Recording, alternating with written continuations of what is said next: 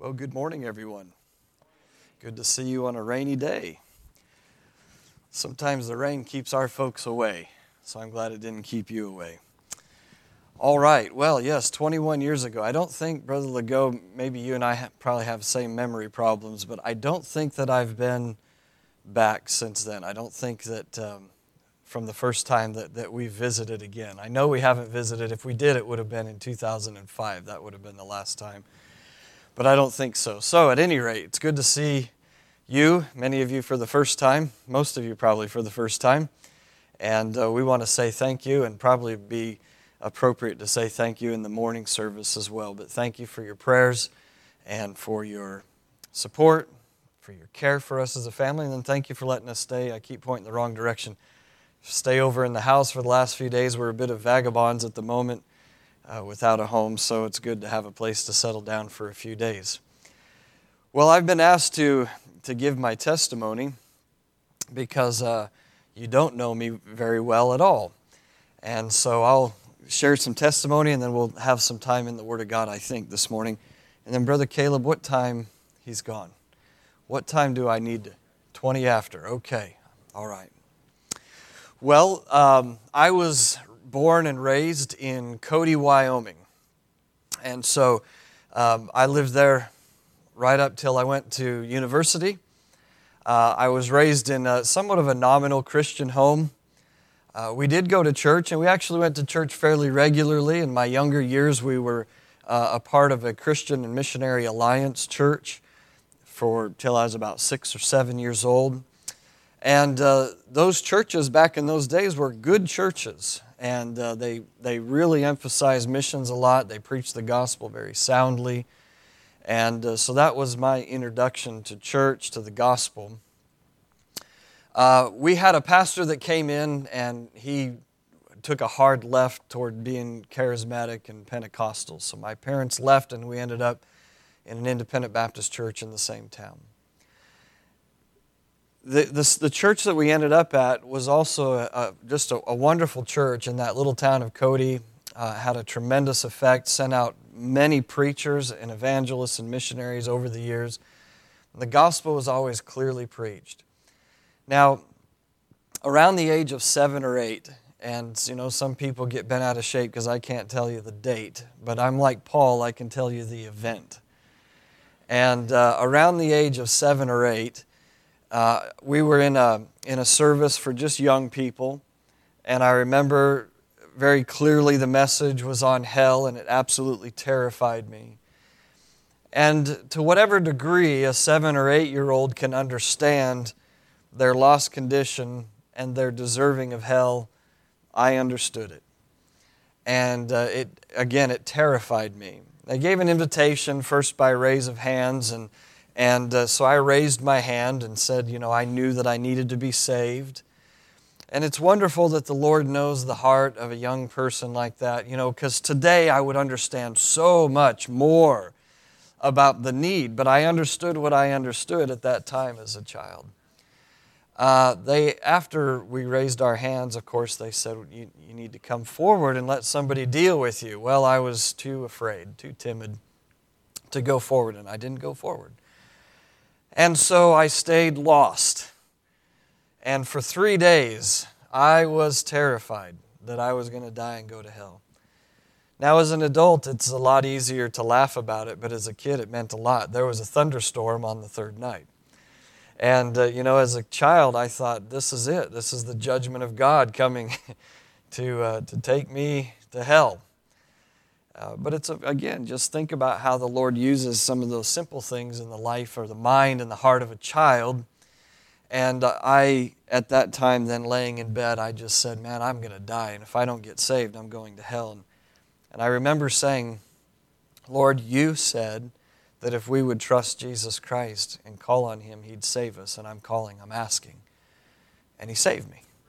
And that was it. I went to sleep. And that's just the way it was. I went to sleep, and that was the end of the matter for me. I didn't think to go tell my parents. I didn't think to do anything with it. I trusted Him, and that was it. A little while later, my older brother had been saved, and he said he wanted to get baptized. And so I said, yeah, I'd like to get baptized too. And I remember my mother saying, you can't get baptized, you're not saved. I said, I am too. She said, no, you're not. I said, I am too. And so she took me into the pastor of the church, and he was a hard man. And so he marched me into his office, I guess whether they thought they were going to fix me up or whatever. And he marched me into the office and sat me down, just he and I. Now you can imagine being just a young child now, and you're across the table here from this very hard preacher, and he's grilling me. And when it was all said and done, he walked out with me and he said, well, if that little boy's not saved, neither am I. And so that was that. And I got baptized. Now, like too many young people raised in a nominal home, and it's not their fault. I had to make my own choices. But it didn't help. And like too many young people, and I understand you want me to give the whole testimony to call to ministry and everything. Okay, I'm not going too far here. I did not live for Christ. Now if you asked the people that I grew up with, in fact, recently one of them said, oh man, you were like a gem, you were an anchor, everybody knew that you were solid, but I wasn't. I knew enough Bible to know better than doing what I was doing. And I didn't live for the Lord. Now, I still cared about souls. I was just telling my kids on the trip here about an occasion where somebody said something about the Bible and Noah's flood, and I was in my 6th grade, and I said, you can't say that, you don't know what you're talking about. And I brought my Bible to school and opened the Bible, and I said, there, see, God said it, and that was it. And that was my faith in the Word of God. It's right there. That settles the matter. There's no argument in it, And that's the way I was. But, as my junior high and my high school years progressed, I just drifted further and further from the Lord. Now, I still saw people saved. My best friend made a profession of faith during that time, which I look back now, and it's an absolute marvel to me, and it's an evidence of the grace of God, because there was no reason for him to look at my life and say, well, that's what I want to be. So those are my high school years, a disaster as far as I'm concerned. I wasn't a drinker, I wasn't a drug user, but I hung around them, and I ruined my testimony. And I got into my university years, and that's when I then became what I never should have been. And 2 years in, I finished my 2nd year at a junior college, and then I went off to the University of Wyoming. And the University of Wyoming had a reputation for being a real party school, and I'm a long way away from family, and just every opportunity in the world to just take off. Philippians 2:13 says, it is God which worketh in you both to will and to do of His good pleasure. And that's the only reason I can give you today why the weekend that I arrived at the University of Wyoming, I looked up a good Bible-believing church. It's the only reason I can give you, because it wasn't in me. I was running and rebelling. And I found the first phone call I made was, again, a Baptist church, and I said, are you a King James church? I'd been taught that much. And they said, no, there's only one church like that in town. Gave me the number. I called it. He says, yes, we're King James. I said, I'll see you Sunday morning. Tomorrow morning is what it was. So we went. And it was a church of about 30, maybe 35 at the most people. And the Lord just knitted my heart with them immediately. And they loved me and cared for me. And again, he was a very hard preacher, very direct, no nonsense. I wouldn't want him to hear this, and I don't think he will, but I learned a lot about what not to do as a pastor. Very hard, but I needed that. And the Lord began to just break me down and break me down and break me down. At the end of that year, that was my junior year, we had a revival meeting. I got down on my knees in the pew, and I said, Lord, whatever it takes for you to work in my life to get me to serve you, that's what I want you to do. That's a dumb thing to pray. It really is. I wouldn't recommend that. But it was from my heart. because I wanted to serve the Lord. And I had been given, as we say, assurance of salvation during that time, really been wrestling with my salvation. And so I got that assurance, I got that nailed down, and I really wanted to serve the Lord. So when I prayed that, I meant it. Well, 1 month later, I'm right back doing the same nonsense that I'd been doing. It was crazy. And it's amazing to me how quickly the human heart can drift. And, just 1 month, there I am. I remember driving past the church. I was headed to the rodeo grounds in Cody, and there's a rodeo every night during June, July, August in Cody. I was headed to the rodeo grounds on the right-hand side, but on the left-hand side, I had to drive past our church. And as much as you can have an audible voice from the Holy Spirit, it was, son, you need to stop and go to church. It was a Wednesday night. And I went, no, I'm going to go riding. So I did. And, the Lord He's just good to us. He's good because He's long-suffering, and sometimes He lets us have the fruit of our decisions as part of His kindness to us. And within about a week, my family made a trip. They were going to go to a four-wheeling. I always forget the American term and the Australian term. The ATV four-wheelers. Do you know what I'm talking about? Okay. And so they went out on a four-wheeling trip, an ATV trip, and I didn't go. I believe it was the following weekend. I didn't go. And so off they take off into a place called the McCullough Peaks there in Cody, very rugged. About 1 o'clock in the afternoon, the phone rings, and I answered, and it was my mother. She says, Kev, Dad's had an accident. He's hurt real bad, and we need some help. So long story there, my two brothers had been with him. One of them had run to get my mother. She had driven to a nearby house and called me. So we got a search and rescue team, and they allowed me to go out with him, or with them. And we got out to the place where he was, and you could see way down in the gully where the accident had taken place. And by this time, they knew it was serious enough that they brought a life flight in. And so we're standing there really with just that, that feeling in your gut, something, you don't know what to anticipate. Well, over the radio with the search and rescue man that I was standing with came the call, DOA, dead on arrival. And man, just everything stopped. And I remember the Lord saying to me, you remember you asked me to do whatever it took. Is this enough? And I said, man, Lord, this was out loud now. I said, Lord, that's enough. That's enough. The guy standing next to me says, what are you talking about? It's just between me and the Lord. Well, that's enough. And honestly, if I said, my call to preach, I believe that God had been calling for a long time. But if I was going to nail it down on a day, I would nail it to that day. And that day it's just as special to me as the day I got saved. I didn't have a lot of life in the past that I had to sort through and get over all that nonsense, even though my teen years and my early adulthood was a mess. I didn't have all that. But when I surrendered myself, an absolute surrender, as some of the old writers called it, when I had that, it was such a significant turnaround in my life. And I'm so grateful for the goodness of God.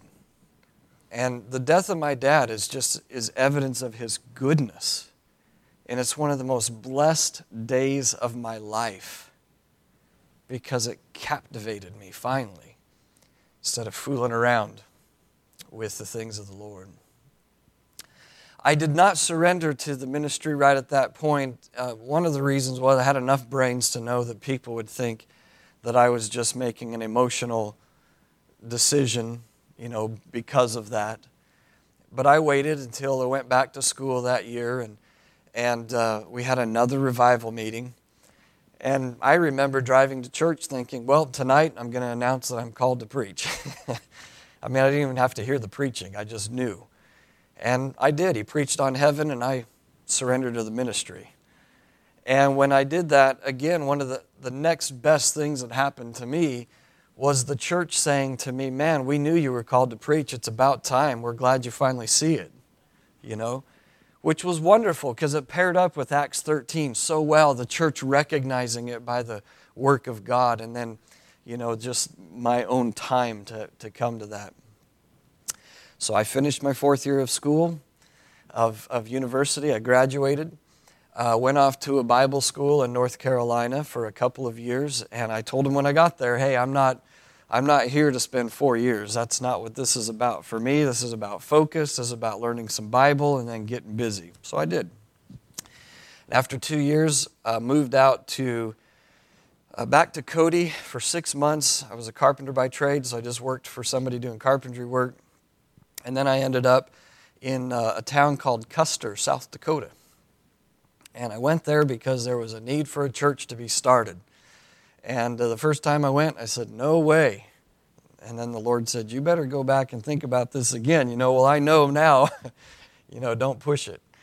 I went back and the Lord said, you're coming here. You're going to start a church. So in 1997, in December, against everything that I was advised, it was, don't go alone. Don't go in the winter. Don't go to a small town, blah, blah, blah. Don't go to a place you don't know anybody, on and on.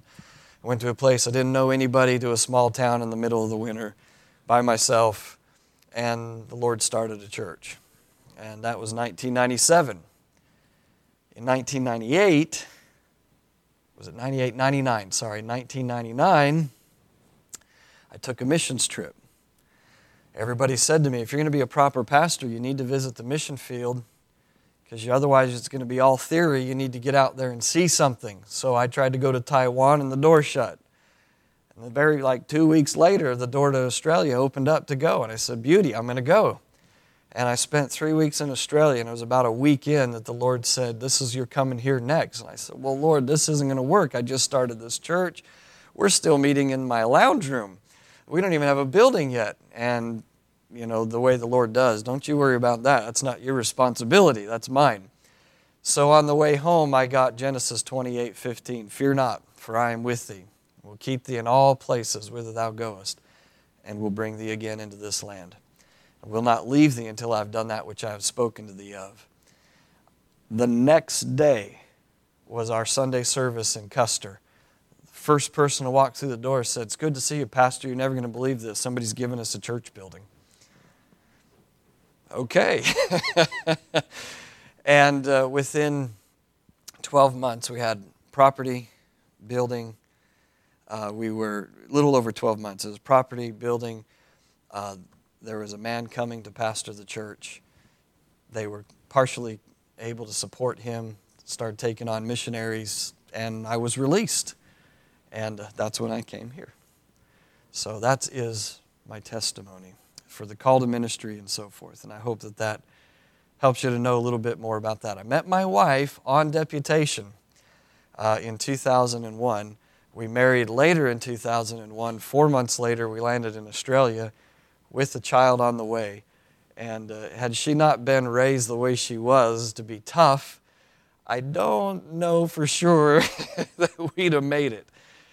So I'm glad that she's tough and resilient, because it's been quite a ride for her to have to adjust to me, to a new country, to being a mother on a foreign field, and all that stuff. A lot to take in. But praise the Lord for my wife. Okay. All right, we are going to open up the Word of God for the next little bit that we have. And this is another one of those days I've been going back and forth on what to do. But I'm going to have you take your Bibles, please, to some familiar passages, and I'm hopefully going to just renew some truths. So let's go to Acts chapter 1. And I do not intend to bore you. I do not intend to pretend as though you don't know these things. But I would like to draw your attention back to some of the basics, as this is a Sunday school lesson, some of the basics with regard to missions. I am often geared that way, to just look at things, the simple matters, and then dive into the simple matters. That's what I do a lot of. And so again, I hope that this will be a real help and a blessing to you. maybe put you in remembrance of a few things.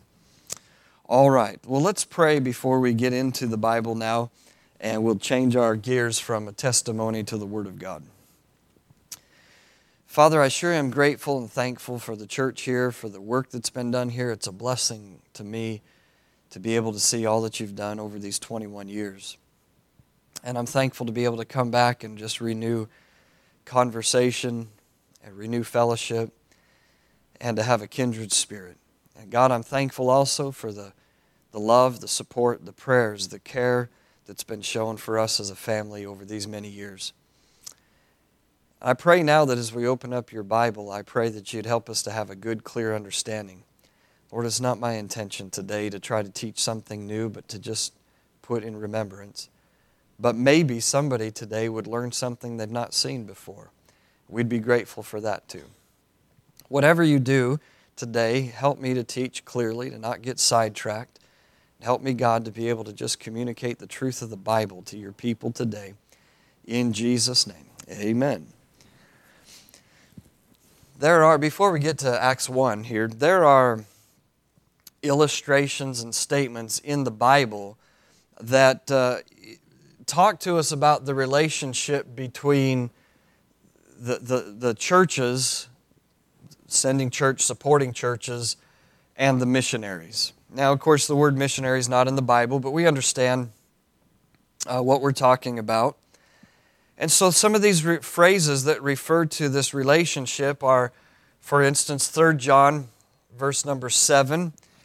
It's called fellow helpers to the truth. And that was one of the things I was thinking about this morning, teaching on that, fellow helpers to the truth. So that's a relationship that you and I have, and you and your other missionaries have.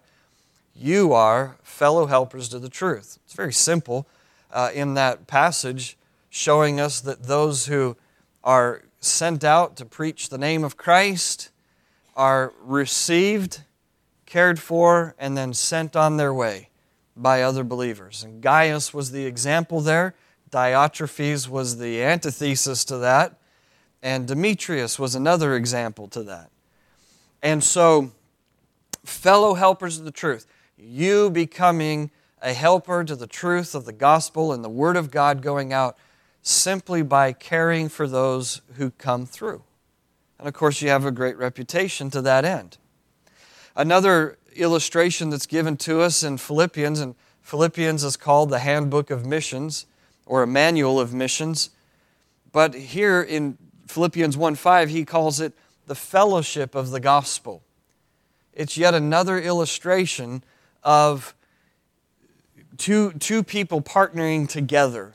The people in Philippi having adopted Paul's understanding and view of world missions, of preaching the gospel around the globe, and that they, in adopting that, had become evangelistic in their own area, but had become a help to him. And of course, the Bible tells us that they had sent once and again unto his needs. And so they were in the fellowship of the gospel. Again, in Philippians chapter 1 and verse 27, he refers to the relationship between the missionary and the church as striving together for the faith of the gospel.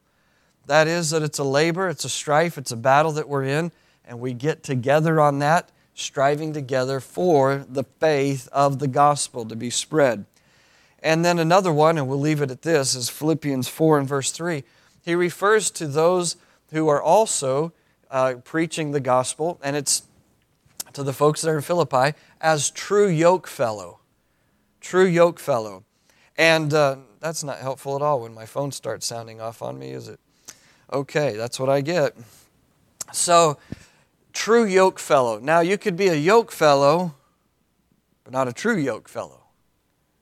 A yoke fellow is someone who's forced into the yoke, or they put their neck into the yoke out of some sort of an obligation, but it's not really in their heart to do that. And I meet a lot of people that way. I meet churches that are that way. Missions is a program to them. It's not part of the fabric of the church. It's not who they are, what they are. They do it because that's what we do. We support missionaries. This is what we do. But that's not what missions was meant to be. A true yoke fellow says, I volunteer to put my neck in there, and we're going to work together to see this go as far as we can. Whatever it takes, sacrifice on both sides. We're working together. We're not going to fight with each other. We're not going to antagonize others. We're not going to spend all of our time talking about why we're right and they're wrong. We're just going to go about the business that God gave to us of getting the gospel spread to the uttermost part of the earth. That's a true yoke fellow. And that's what Paul referred to them as. So that's the relationship that we have. As missionaries, sometimes you end up in churches that don't have that mentality, and you're still grateful for prayers, you're still grateful for the support, but there's not that kindred spirit. That's not the case here. There's a kindred spirit. There's always a love. As I said, we can walk in after 21 years and we feel like, hey, we're just picking up where we left off 21 years ago. We love one another, enjoy the fellowship, hearty handshakes, pray for you every day. That's true yoke fellow. All right, so throughout the Word of God, there is illustrations and statements and phrases used to talk about this relationship that we have. Now, the work of missions is intended then to be a unified work. We don't want it to be a program, and I know many times we talk about our missions program, and I'm not being critical of that, but it really is much more than that. It's why we exist as churches, as Christians. It's why we exist. This church exists to be evangelistic, to see people saved, train them to become part of the missionary movement around the globe and here. That's why we're here. There is no other purpose. I know the overarching purpose is the glory of God. I understand that. But there is really no other reason. We're not a social club. We're not so much of what goes on. So it's a unified effort. And that means then, as individuals, that you have a specific purpose that God has saved you for that will contribute in being the true yoke fellow, one who's striving for the faith of the gospel, one who is a fellow helper to the truth, one who's in the fellowship of the gospel, and so forth. You have a specific purpose in this church to see that corporately the church can take part in what God's doing around the globe. And those who don't take part in that, and I'm assuming that I'm not talking to anybody like that today because you're in Sunday school, you care about what's going on, but those who don't take part of that, you're not only removing yourself from the very thing that God saved us to be a part of on this earth, but you're weakening what God is trying to achieve on this earth. Okay? And I say you, not as a you accusatory, but just you, we, if I'm involved in that too. Now, you've probably heard this before, and I did not, as far as I know, steal it from anybody. It's just the conclusion that I came to, and then after I started talking about it, I heard others say it as well. But there are basically three elements involved in the work of missions. And those three elements are going, giving, and praying. And where I fell down for a number of years was thinking that there's some who are the givers, some who are the goers. And then, there would be some who would pray, or maybe everybody would pray. That's kind of the fallacy that I had. But that's not the case. God's plan for every believer is to be a goer, a giver, and a prayer. Because that's what's involved in the work of missions, going, giving, and praying. And so I want to just very briefly touch on those things, and we might focus a little bit more on prayer today if I get to it. So here in Acts 1:8, the very common passage, but easiest to use, but ye, all of you, shall receive power after that the Holy Ghost has come upon you, and ye shall be.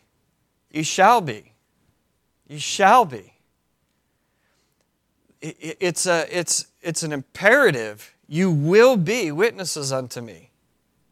And Acts 1:8 is an incredible verse. There is so much preaching just around that one verse. Ye shall be witnesses unto me, and that means of me. That's what the whole reference there is about speaking of Christ. We're not witnesses of Baptist.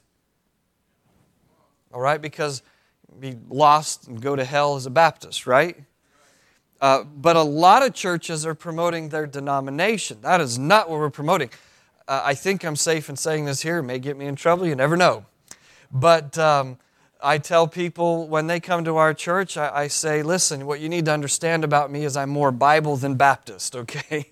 and that's how we operate our church, more Bible than Baptist. So whatever you think Baptist is, don't pin that on us. It may not be true. Okay? Because I want to be Bible. So we're witnesses unto Him, both, there's an interesting word, both, because it's followed by Jerusalem, all Judea, Samaria, and the uttermost part of the earth. Well, when I was in school, that wasn't both, right? But it is. And that's the way the word is originally used in the English language, both. Didn't matter how many you listed off, because it went beyond then just counting numbers. It was about the action behind it. And the action behind it is that Kevin Byer is meant to be a witness both in Jerusalem and in all Judea and in Samaria and to the uttermost part of the earth at the same time. How in the world am I going to do that? Well, very simple.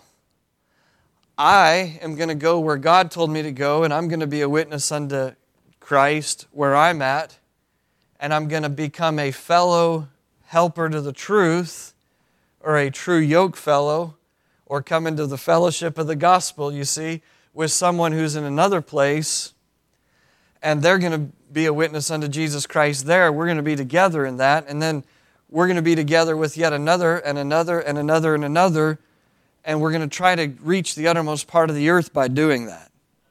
And we're going to do it at the same time. And so this whole thing about going in Acts 1:8 is this, that when I came through and we call it deputation, you deputized me to be one of your representatives in the field of the world called Australia, that at the same time I am yoking myself to you that you're going to be a witness here. Because I can't be here, just like you can't be in Australia. Now, it's a two-way street. We're all responsible to do that. We trust one another to do that. You don't want to send money to a missionary and scratch your head and wonder, are they busy about declaring the gospel of Jesus Christ? That's a waste of money if you got to scratch your head over that. You want to be confident that they are testifying the gospel of the grace of God. But so do I. I want to be confident of that, of you too. And so this two-way street becomes a dual responsibility. I'm confident that you're a witness where you are. You're confident that I'm a witness where I am. And that's what brings us in together to have the right relationship as a missionary and church. And so everyone's responsible for that. Because, and again, if you withdraw yourself from that, now sometimes, let me say this because it's important, there are some times that physical limitations keep that from happening. That's not what we're talking about. There are sometimes work limitations. Again, a man's got to take care of his family. I understand that. I'm not critical of that. We're talking about a voluntary removal of ourselves from the declaration of the gospel. And that's the stuff that we say, no, that's not on. We can't do that. Everybody's got to be involved in that. And even sometimes when it comes to health and work and all that, you may not be able to be a part of the normal times that things take place, but you can still be a witness. It's not that hard to carry gospel tracts. It's not that hard to give it to the clerk or the cashier or whoever, even though they go, oh yeah, this again. So what? Just keep giving it to them. Act like you don't know that you've ever seen them before. That's what we do. Like, oh, did I give you one before? Yeah, like I got a stack of them under here. Well, give them back. I'm going to hand them back out. That kind of thing. But you can be a witness. And God expects us to be witnesses. Ye shall be witnesses unto me. And that's essential for missions to work. I have said in quite a number of the churches that we visited, if you have expectations of me on the mission field that you don't fulfill here, that's called hypocrisy. Is that all right? Okay. And if I have expectations of you that I don't fulfill when I'm on the mission field, I'm a hypocrite. So going. We got to go. And of course, there's three ways of looking at that. Acts 1:8 8 passage, there's those who go near, those who go further, and those who go far. And that's it's up to 2 things. One is either the specific call of God in your life or how you volunteer. You can volunteer. God's in the volunteer business. He is willing for people to say, I want to go. And He'll say, okay, let's get you ready, you can go. I believe that. You look at the book of Acts. Let me just reinforce that with Bible. You look at the book of Acts, and most people who ended up working in the ministry in the book of Acts did not go to a church service and say, I am called to preach, or I am called to the mission field, or I am called to ministry. Most what you're going to find in the illustrations that we have in the Bible is either Peter or Paul coming alongside of somebody and saying, why don't you come with me? Just come with me. And the next thing you know, those are the people who ended up in ministry. Timothy is the best example of that. Acts chapter number 16, the conversation basically takes place like this. Who's that young man? I'm impressed with him. Oh, that's Timothy. His grandmother and mother got saved the first time you went through Lystra and Derbe there, and they led him to Christ. Is that so? Yeah, what's he like? Well, he's a good young man. He's solid. You know, he's just been a blessing in the church. I see. Can he be trusted? He can be trusted. Now, his father's a Greek. He's not saved, but no, it's okay. We can fix that up. And so he says, Timothy, why don't you come with me? And he did. And in Philippians, Paul said, I have no man like-minded who will naturally care for you. Where did Timothy learn that? He didn't put his hand up and suddenly he's called to ministry. He was brought alongside of another minister who taught him how to do that as they went. And he learned the ministry by being in the ministry. And he's just a volunteer. He voluntarily went with Paul. Is that okay? Okay. All right. There's no way I'm going to get through this if I don't hurry up. If you're not going, you're weakening the work of missions. The second thing that we talked about is giving.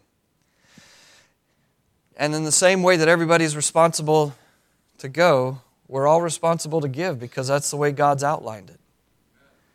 The missionary hasn't relieved himself from giving to missions. The missionary hasn't relieved himself from having some financial responsibility in what he's been called to do. That's the way it works. And so the giving is there not so that, missionaries can live plush lives and all that, and hopefully that's not what's taking place, but rather the giving is there because it's just part of what God wanted to see the gospel go forward. And of course, we see that illustrated again in Philippi. That's why that book is such a missionary-minded, hearted book. It's just constantly reinforcing the very things that we're trying to do ourselves. But when you look at, for instance, 2 Corinthians, and let me go through this quickly, but 2 Corinthians 8, why should we give? Well, 2 Corinthians 8 verse 7 teaches us in part that it's a matter of maturing. Our giving is a matter of maturing. Now, it's not specifically there for missions, although we use it, chapters 8 and 9 there, we use it for missions all the time. That's not specifically what it's for, it's not the context, but the principle's there. And so giving becomes a matter of maturing. And then in 2 Corinthians 8 and verse 8, it's also a proof of the sincerity of our love. So if I'm one who's got a bunch of vibrato and I'm talking about how much I love missions and missionaries, but I never give toward that, then again, I'm a sounding brass and tinkling cymbal. But Paul said, prove the sincerity of your love and give. Told us there in verse 7, grow in this grace also. And then he says it's prove the sincerity of your love. And then 2 Corinthians 9 and verse 6, it understands, it teaches that the believer who will give, and we're going to apply it now to the work of missions, the believer who will give is illustrating their understanding of the laws of sowing and reaping. He that soweth bountifully shall reap also bountifully. He that soweth sparingly shall reap also sparingly. And so, Proverbs chapter 11 talks about this. The one that withholds corn shall be cursed, but the one that scatters will see the increase, and so forth. And so, this whole idea of giving, again, in the Word of God as it pertains to missions, is something that He's not going to twist our arm to. 2 Corinthians 9, verse 7, He says, I want you to purpose it in your heart. I want you to look at the need of the gospel to get around the world. I want you to purpose in your heart. You're going to give to that end to see that happen. And again, just like everybody needs to go, everybody needs to give.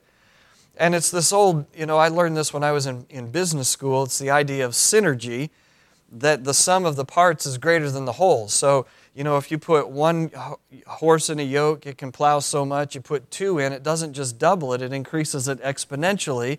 You put three in, again, it doesn't triple, it increases even further exponentially. And that's the idea behind us collectively giving to missions is my dollar doesn't just go $1 distance, it goes how God multiplies that to see much more take place as we bring this together. Does that make sense the way I said that? So giving is essential, and if you're not giving, and I say this, I really do mean it with compassion and charity, but if you're not giving to the work of missions and the work of the Lord, then you're hindering what God's trying to achieve on the earth in our time. And I know in Australia we've taken the policy that we support Australian-based missionaries because many of the churches there were supporting U.S. missionaries. And I thought this was crazy because all of our Australian missionaries are going, some of them half-supported and living that way for decades, half-supported on the field. So this is insanity. There's 140 Australian churches of the Independent Baptist or Bible Baptist stripe. 140.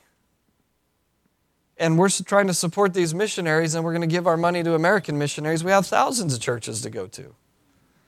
And so I said, as a church, we're not going to do that. We're going to support Australian-based missionaries and nationals trained by our Australian missionaries. And so by doing that, what I was teaching them is, look, it's not that I don't care about the American missionaries, but we have to teach our Australian churches that this is our business. We got to take ownership of this thing and start giving some people in our churches some incentive to put their hand up and say they'll be missionaries. So they're not starving to death. I don't know how I got off on that. There we are. Sometimes I'm just, as we say over there, I'm just in the paddock, wandering around in the paddock. All right, I got to finish up. I got 3 minutes. Let me give you the third one, because I actually think the third one's the most important. Going, giving, and praying. Everybody needs to pray. I want you to look, if you would, just very quickly at Romans chapter 15. I'm going to give you some other verses to write down with regard to prayer. Of the three, prayer might be the most difficult.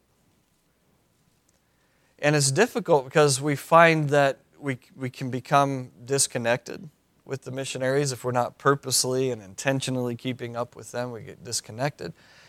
For a lot of people, I don't know what to pray. I just don't know what to pray. And so we resort to, God bless the missionaries. Now, I'm not accusing you because I don't know, but a lot of people resort to that. But that's not the way the Bible teaches us to pray. Yeah, let me give you an illustration. If a man has a need on the mission field, he can talk about that need financially, and somebody can send some money and the need's met. But what happens when the missionary runs into opposition in the culture? And the culture's trying to force him out, or the government's trying to force him out. No amount of money is going to pay to keep him there. The only way that they're going to be able to stay is through prayer. Prayer is what overcomes the oppositions, the difficulties. And when your missionaries come and they say, please pray for us, they're not kidding. Because if we were cut off financially, we'd make do, but if we're cut off from prayer, we're coming home. Not because we want to. There'll be no option for us. We need prayer. And in Romans 15 and verse number 30, this is the prayer, if you will, of a missionary saying, now I beseech you. He's pleading with them. I beseech you, brethren, not for Paul's sake, for the Lord Jesus Christ's sake, and for the love of the Spirit. That's the two motivating factors of asking for prayer. For the sake of the Lord Jesus, why He died and why He sent us, and for love of the Spirit of God, who, by the way, is given to be a testifier of Jesus Christ. That ye strive strive, labor, work, push through, enter the battle. Together with me in your prayers to God for me. I'm praying, enter into this strife with me, and please pray for me. Here's point number 1, that I may be delivered from them that do not believe in Judea. You want to know how to pray for your missionary? Pray that they'll be delivered from unbelievers. Because there's plenty of them out there that'd like to see him go. Number 2, and that my service which I have for Jerusalem may be accepted of the saints. Pray for deliverance, pray for acceptance among other believers. Because we do come into contact with other believers, and I'm telling you, there's sometimes that the believers that we come into contact with can be a real problem. And they don't necessarily welcome us. And then the third prayer point is this, verse 32, that I may come unto you with joy by the will of God, and may with you be refreshed. You know what he wanted to do? You pray that I'll be delivered and accepted so I can come home and report to you of how good God's been, and we can both be refreshed in that. I don't want to come home and tell you we got run off. I want to come home and tell you God heard your prayers, and the gospel went out. Now there's other prayer points, but I'm out of time.